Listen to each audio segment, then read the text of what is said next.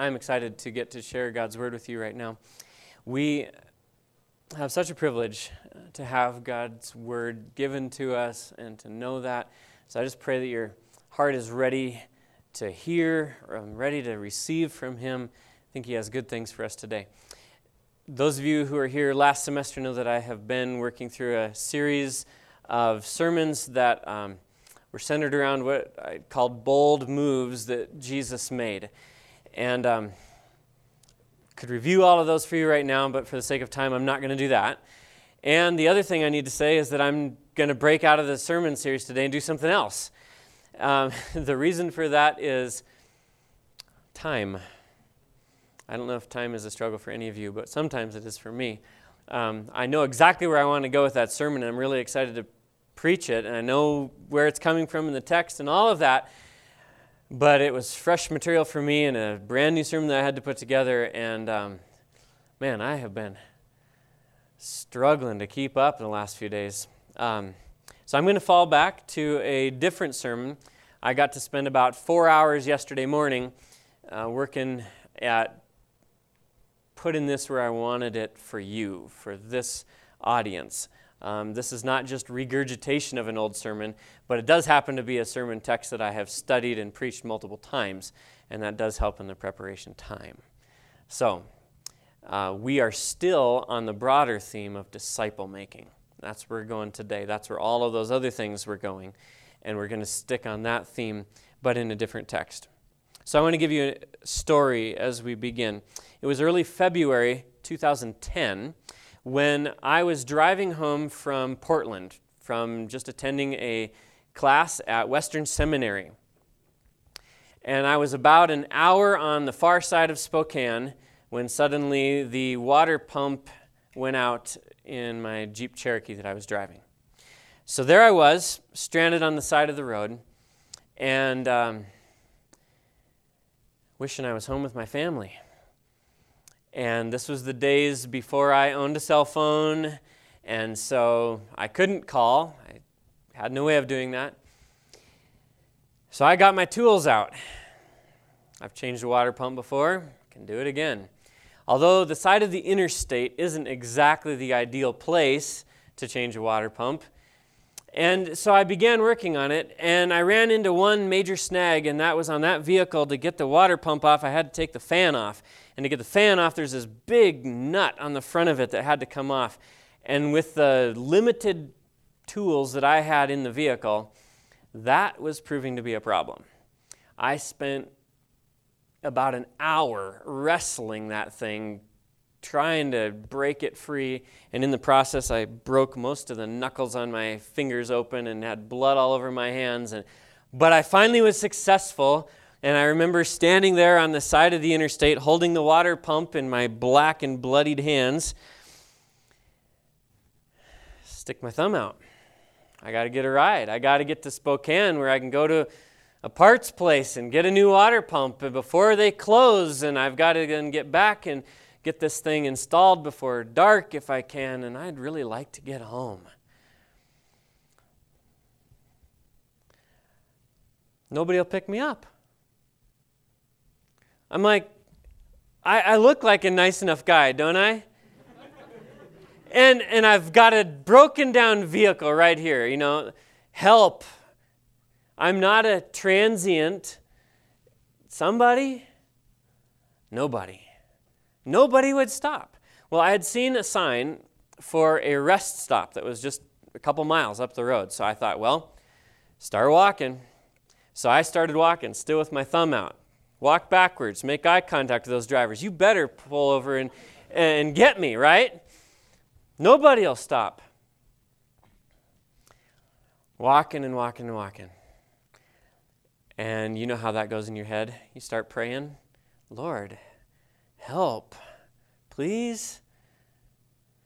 And then you start reviewing all the times when I was the driver who didn't stop and feeling just a little bit guilty about that. And you're tempted to start making those little deals with God that you know are really stupid, but you still think you might want to make one anyway. Like, I promise I'll pick up the next person I see if you just let somebody pick me up. No, that's really dumb. I know my theology is better than that, but wow, I really could use a ride right now. Finally, a minivan pulled over to pick me up. And I ran up there, and the sliding door on the side of the minivan opened up, and I surveyed the interior to discover that I would be passenger number 8 in a 7-passenger minivan. But, right, beggars can't be choosers. The woman in the seat, in the bench seat right there in the middle, scooted over to make room for me. Now, I need to describe a little bit of this scene for you. This became a ride that was very uncomfortable for me. And I want to be gracious in the way I explain this, but so if I could scientifically describe the family who was inside, you need to use the word obese, okay? Now, there was 3 boys in the back seat, and they reminded me kind of the movie Dennis the Menace when Mr. Wilson says to Mrs. Wilson says to Mr. Wilson, "Weren't you a fat boy?" And he says, "I was husky." All right, 3 boys in the back seat. The woman who was in the front passenger seat was very, very large, and she was the mother of the 3 boys in the back seat. They were friends of the other families, so kind of 2 families and so the woman who was driving, who was very, very large, was then the daughter of the grandmother who sat in the far side over there, and very, very large scientifically. And I'm serious, it's hard to describe this scene. And then the granddaughter sat next to me, and she was very, very large. And so the sprawling kind of obesity was making my spot very small and was really intruding into my personal bubble a lot. And we had about an hour of driving to do. I'm like, oh, Lord, okay. Thank you for this ride. So I spent the next hour in very close quarters to observe some interesting family dynamics. And I got to observe up close and personal the transmission of values from one generation to the next. I had 3 generations sitting in these seats right here. And it was a very interesting, uncomfortable ride. The first thing to notice was the constant consumption of food. No wonder. But multi-generations. This is a generational thing that had been passed on. A love of chocolate chip cookies and soda pop and potato chips. And it was constant consumption of food the entire way. Not too long into there, I discovered that this was a group that loved music. And the radio was on, and suddenly it got cranked up because the song came on, "You Make Me Feel Like a Natural Woman." I have vivid memories of this. And they all started singing, all the women, loudly. I'm going, whoa, not comfortable. Before going too far, we stopped so they could have a smoke break. And so there's 2 generations that got out of the van to smoke so that the young ones in the back didn't have to breathe their smoke. Interesting transmission of value issue going on there. Having heard the Lord's name taken in vain multiple times, I started thinking, how, Lord, do I bring Jesus here to this conversation? Would you help me? And so I began trying to start some conversation as we got back in and started driving again. And in the course of the conversation, I told them that I was returning from Western Seminary, from going to a class, thinking that maybe that would spark something. Often that kind of thing does. And lo and behold, they all praised me highly and started telling me about their church. Suddenly I was feeling very confused. The Lord's name is taken in vain, but these are faithful church-going folk. What's going on? And then the song, "Oh Happy Day" came on, and it got cranked, and they all started singing along. "Oh happy day, when Jesus He washed my sins away." And I am really uncomfortable and really confused. And we finally got to Napa in Spokane, and they dropped me off with blessings on my life and ministry, and they drove away. And I was relieved to have some space, and I was left thinking about the transmission of values.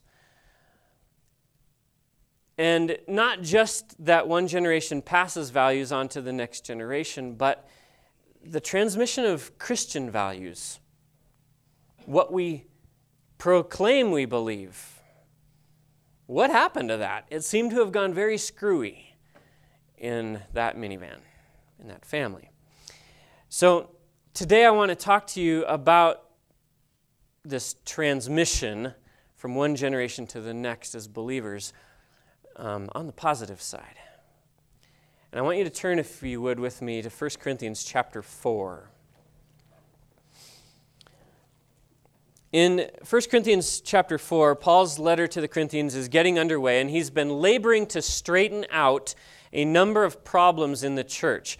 One of the early problems he's dealing with is that there was divisions in the church. Remember, some were saying, I follow Paul, some, I follow Apollos, others said, I follow Cephas, others said, I follow John MacArthur, others said, I follow Montana Bible College, others said, I follow the trump card, Jesus, as if I'm so spiritual, right? But I follow Christ. And Paul is going, what is wrong? You guys are not against each other. Stop with this division stuff. And we don't have to unpack the whole discussion, but I'm going to have you jump in with me right in the middle of it now to 1 Corinthians chapter 4, verse 14 and 15. Paul says, I am not writing this to shame you, but to warn you as my dear children. Even though you have 10,000 guardians in Christ, you do not have many fathers. For in Christ Jesus, I became your father through the gospel. So there's a lot of people out there that would have liked to claim guardianship of the Corinthians, who would have liked to come alongside you all and give you this guidance, and we'll be your guardians in Christ. But Paul said that he was spiritual father to the Corinthians. What does that mean? Well, certainly some of them heard the gospel from Paul. In his missionary journey, he came to Corinth and he stayed there more than a year and a half. And he preached there. So certainly some of them heard the gospel from him. He was, if you will, directly responsible for their conception and birth into Christ. In that sense, he's their spiritual father. He shared the gospel with them. And to others, beyond that, Paul stepped in to model, to mentor, to train, to disciple these young Christians so that they would grow up to maturity in Christ. Acts 18 is where it tells us that Paul is there more than a year and a half. He invested full time and attention into these believers' lives. So he's their spiritual father. And so then we come to verse 16. Look what it says. Therefore what? Therefore, because I'm your spiritual father, therefore I urge you to imitate me. Stop right there. Some people think it was quite bold of Paul to say, imitate me. And in fact, those same people would probably be very uncomfortable with the idea of you or of me saying to another believer, hey, follow me, imitate me. Shouldn't we just imitate Jesus? Isn't that what we're supposed to do? We're not making disciples of Ryan Ward after all. We're making disciples of Jesus. Agreed. But Paul said, imitate me. I think the key to understanding that is, if you were to skip ahead, and you can if you want, to 1 Corinthians 11:1, just a little later in the chapter, Paul will say there, follow me as what? You know this. What? Say it out loud. I follow Christ. Follow me as I follow Christ. It's not just a blind follow me. It's follow me as I follow Christ. So to the degree that you follow Christ, I think is the degree to which you can say to another person, follow me as I follow Christ. Is that making sense? So Paul wants the Corinthian believers to imitate him. Watch me. Do what I do.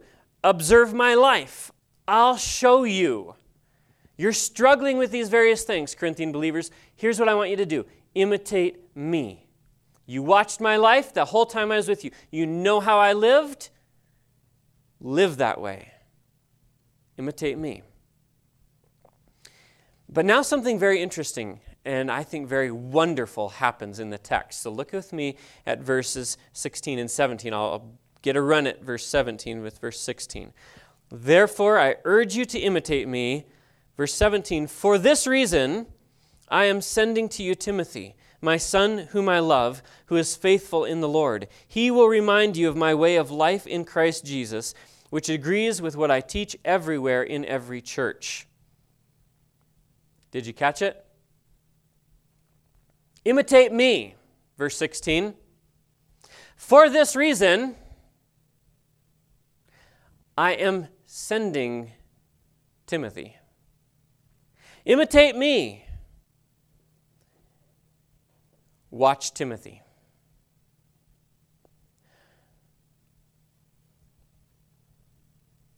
Shouldn't it have said, imitate me? For this reason, I am coming. That's what it should have read. Paul, didn't you make a mistake? Imitate me. No, he said, imitate me. I'm sending Timothy for that reason. How is that so? How is it so that for Paul, it was just as good as going himself if he were to send Timothy? How can that be? Remember, I told you we were going to talk about the transmission from one generation to the next. Timothy was Paul's son in the Lord. Paul calls him that many times throughout Scripture. Timothy had so taken on the character of Paul, and as we can see, of Christ, that for Paul, then it was just as good to send Timothy as to go himself. He could have that much confidence in Timothy because Timothy would do what Paul would do. Timothy would say what Paul would say. Timothy would live how Paul would live, how Christ would live. Timothy had so taken on the character of Christ, ultimately, that Paul could send him. We have that saying. We say, like father, like son. Like mother, like daughter. This transmission from one generation to the next. And here's Paul, spiritual father of Timothy. Like father, like son. I'm going to send Timothy. Imitate me. Watch Timothy. I think that two really significant things then are important for us to just anchor down at this point of our study of this text. Number one is that Paul had replicated himself in Timothy in a highly effective manner. There wasn't a sort of loss in the transmission process. Number two is that Paul knew who he was imitating. Those two things are anchor points for us at this moment in the text. I want you to think about your own disciple making right now. Do you see an obvious applicational connection to your own disciple making? You all know that I teach family development.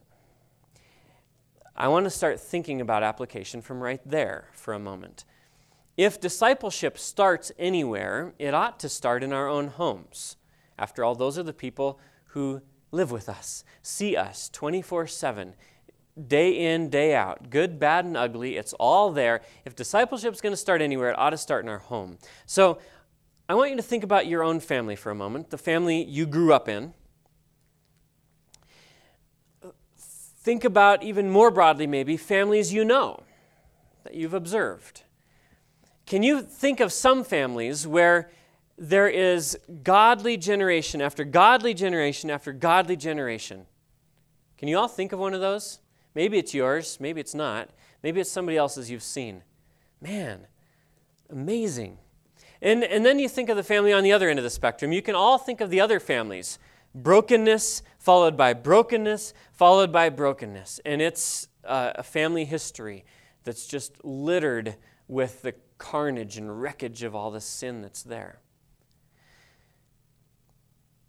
Some of you come from both of those kinds of families. Some of you can look back generations and see godliness that's been passed on to you. Some of you look back generations and see brokenness. And that's one of the really fun things about our family development class, isn't it? That we get to look at those things and evaluate that for where it is and what it is, and then say, where are we going from there, moving forward? I'm very thankful to have godly parents that invested in me. I know what value it is to be raised in a godly home. Why? Because I'm a recipient. I lived it. I got that heritage. But you know what? In my family, it doesn't go back that way for generation after generation. My grandparents on my dad's side were not believers. They were living far from the Lord, and God so worked in their lives when my dad was still young as a kid that both of his parents came to faith in Christ. And they began to change and grow in faith in Christ. And it was my dad's dad who then led my dad to faith in Christ a few years later.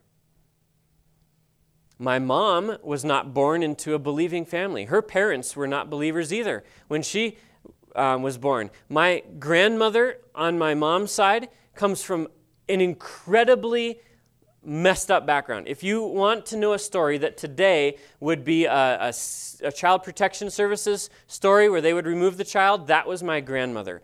Absolute utter neglect. And she married my grandfather really young. They did not have anything founded on Christ at all, and yet God reached into that family and began to pull them out one at a time and rescue them from sin and save them until ultimately years later, my grandparents finally both came to faith in Christ down the road. When my mom was herself then a young mother married to my dad, she found herself struggling with a temper, struggling to know how to parent these young children that she had, and not really feeling like she could go to her own mother for a good example of that. And a couple of really godly women that were at the Big Sky Bible College back then stepped into her life and began to mentor her in how to become a godly mother. And I'm pretty thankful for that. I don't know who all those women were, but I know that it changed my mother, and I know that that had a huge impact on my life. What I want for you to take from that is that there is incredible hope for those of you who sit here in this room in whose lives Christ has worked. He has brought you to faith in Himself. He has rescued you out of darkness and has transferred you into the kingdom of light. And it doesn't, in that sense, matter where your background is from. It's not going to have to dictate your future because the grace of God is enough to take you and transform you and break chains and patterns of sin that were there maybe for generations in your life. And there's great hope for that. And so as you begin to build a disciple-making perspective in your life, yes, it can start at home. And by God's grace, may all of you who have yet to even start families, and those of you who have already started families, raise them to know and love and serve the Lord Jesus. Those of us who've parented for a while, I think, would be the first to raise our hands and say it's not always easy. It's tough. But God's grace is with us to do this. But by God's grace, not only can we do this with our own families, but God's grace allows then our discipling influence to expand to others all around us. How do those generational chains and so forth get broken in families where ideally mom and dad should have been that wonderful role model, that godly example, and they weren't? By God's grace, surrogate parents, if you will, step in. Those people like they did for my mother to teach her how to raise her children in a godly way, those people who are stepping into your lives I hope that you recognize the fact that you're here at Montana Bible College means that you're in a place where people are loving you and they're investing in you. And I personally can just say, I wish I could give every single one of you more. I wish there was more of me to go around, but there's not. I wish I could spend 2 hours a week with every single one of you. And I don't have that many hours in a week. That's why I'm thankful for we're on a team. That's why I'm thankful for all of this staff and all of this faculty that's here. And that's why I'm thankful for all of those disciplers who are out there. Older students, people outside the MBC family who are willing to invest. Is it all perfect? No. Every one of us struggles and fails in different ways, but we love you. We want to invest in your life. And I pray that that investment is going to be well received. You see, as we think of passing on from one generation to the next, I want to say with my own family, if we start there, someday, imitate me. Watch Gracie. Imitate me. Watch Caleb. And I want to be able to say to those I've invested my life in significantly, heavily been able, by God's grace, to invest in those few, I want to be able to say, imitate me. Watch that person. I'll send you him. If he comes, it's just as good as if I were to show up. Probably better. What a beautiful thing to be able to come to a point where we say, imitate me, watch Timothy, whoever your Timothy is. You and I know that our calling in Christ is to make disciples. That's a scriptural black and white, so clear, no interpretive question about it at all. Our calling is to make disciples.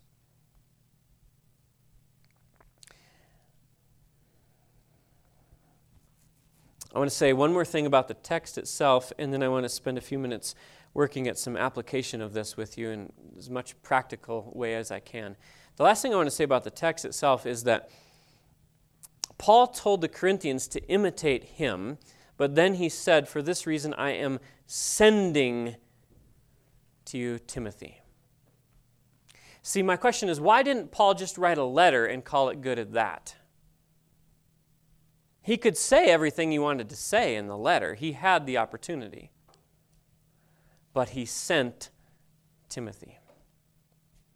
We define discipleship as intentional, directed relationship unto maturity in Christ. The letter is all about direction. Paul could give all kinds of direction in the letter. The sending of Timothy was all about relationship. You need a real-life person. Sometimes a letter isn't good enough. Sometimes you need to see it in real life. Sometimes you need to live it out with somebody in relationship. And I don't want to go down this road too far, but let me just suggest to you that that's what the perfect Father and Son did for us. God didn't just send us a letter. He sent us His Son. He did more. Jesus, the exact representation of the Father, Hebrews chapter 1, verses 1 to 3, stepped into our existence.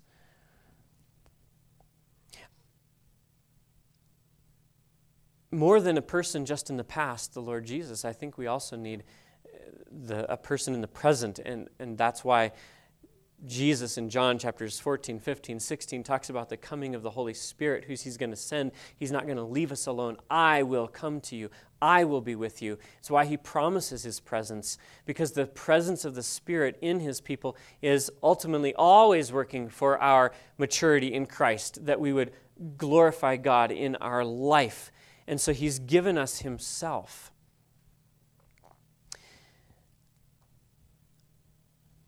Okay.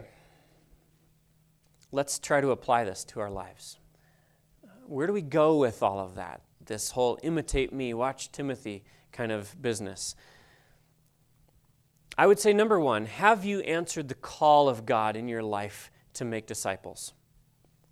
I trust most of you have. Many of you probably have. But some maybe are sitting here right now going, I guess I never really thought about that. I mean, I guess I always sort of knew maybe that it was God's desire for Christians to make disciples. But have you ever just said yes to God?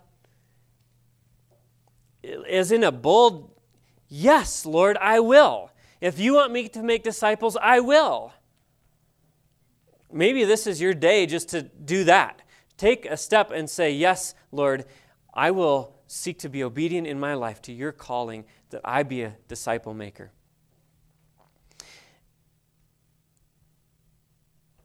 Scripture tells us that we are to be a Christian first.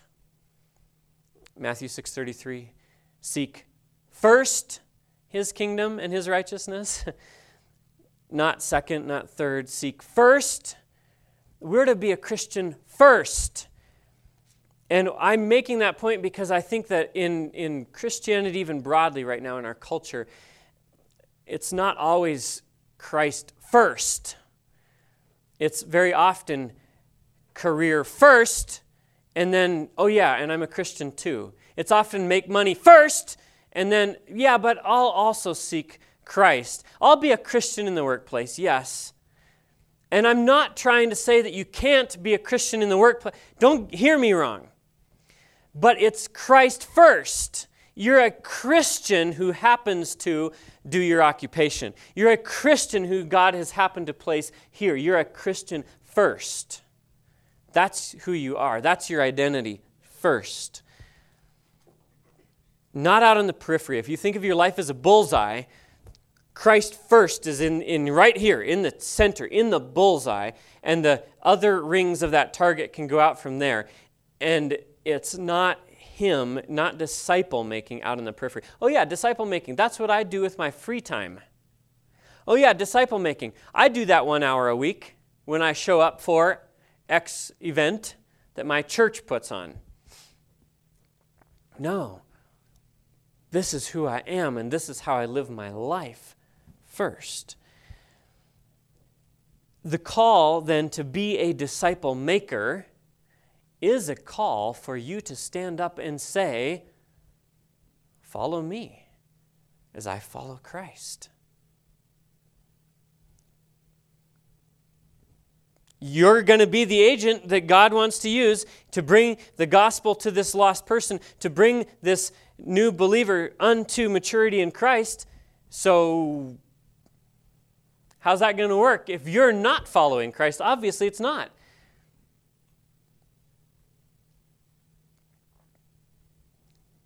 Dogs breed dogs, cats breed cats, horses breed horses. What you are is what you beget. Are you a follower of Christ that you can say then, follow me as I follow Christ? Or ask yourself this question. This is a tough one, okay? This one will hit kind of hard. What if every other person in this room followed Jesus the same way I do? What would we end up with? What if every other person in my church followed Jesus the same way I do, with the same passion I do, with the same amount of obedience as I do? Would lost people be getting saved? Would young believers be growing to maturity in Christ? Would the group be characterized by integrity, by harmony in relationship with one another? Would it be characterized by edifying speech or by gossip? If every other person followed Jesus to the same degree that I do. I'm not trying to load you down with guilt. I'm trying to just help us all see that we are called to be those who will follow Christ and then be able to say, follow me as I follow Christ.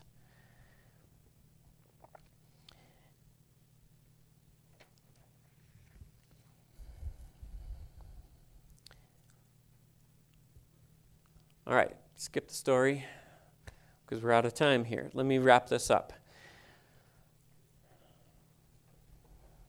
How do you know when your job of disciple making in another person's life is done? Well, in one sense, it's never done, is it? None of us arrive before glory. None of us are glorified right now. So in that sense, your job is never done. But in another sense, how do you know when that person has become mature in Christ? And I think so much of that would be answered in that question. Can you say, imitate me, watch their life? Are we at a point where I can say, imitate me, for this reason I'm sending to you whoever my disciple is? Boy, what an indicator that would be of saying, here's a person who is, could we say it, discipled, the description of a discipled believer. Isn't that something you do with guys? Something like that, Micah? Sending my disciple is just as good as going myself. Everything that I know about loving and serving Jesus, I've passed on to them. It's been transmitted. Let me end with the joy that I have, that others on the staff and the faculty have in watching this happen. Do you know what a joy it is to sit in ministry comp exams, which are going to start here really soon, and to hear students on their own, not because we're prompt, you want to be a disciple maker, right? Could you please say it so I'll feel better? No, they have so taken on that character and that passion. They have a heart for disciple making. And you know where the proof is? It's in the pudding. They go out and they live it. They do it. There's such joy for us in watching MBC graduates scattering all over the place, wherever God's wind sort of blows them and they land.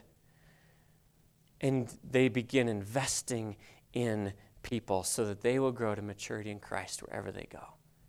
That's joy. That's what keeps me going, probably some others going as well. It's happening. And I want you to know that you're part of it. It's happening to you. It's happening in you. It's happening through you. God is shaping you into the image of His Son as followers of His, that you may be able to say, with a purpose, that you may be able to say to others, follow me as I follow Christ. Imitate me. Watch Timothy. Let me pray for you. Our Father, we would just stop right now to give you praise for the work that you're doing, that we can see happening in our lives as we're being transformed. We praise you for those who've gone ahead of us, in front of us, and we can see the witness that's preserved in their lives of what you have accomplished in them. And we pray then for ourselves that we would grasp on to this calling that you've placed on our lives to be disciple makers, and that we would never let go, that we would keep pressing on after you, following hard after you, that we can continually be saying to others, follow me. Thank you for that beautiful work in our lives, and we thank you for the body of Christ that you've put around us, and for the Spirit, your Spirit that you've given us. And it's in Jesus' name that we pray. Amen.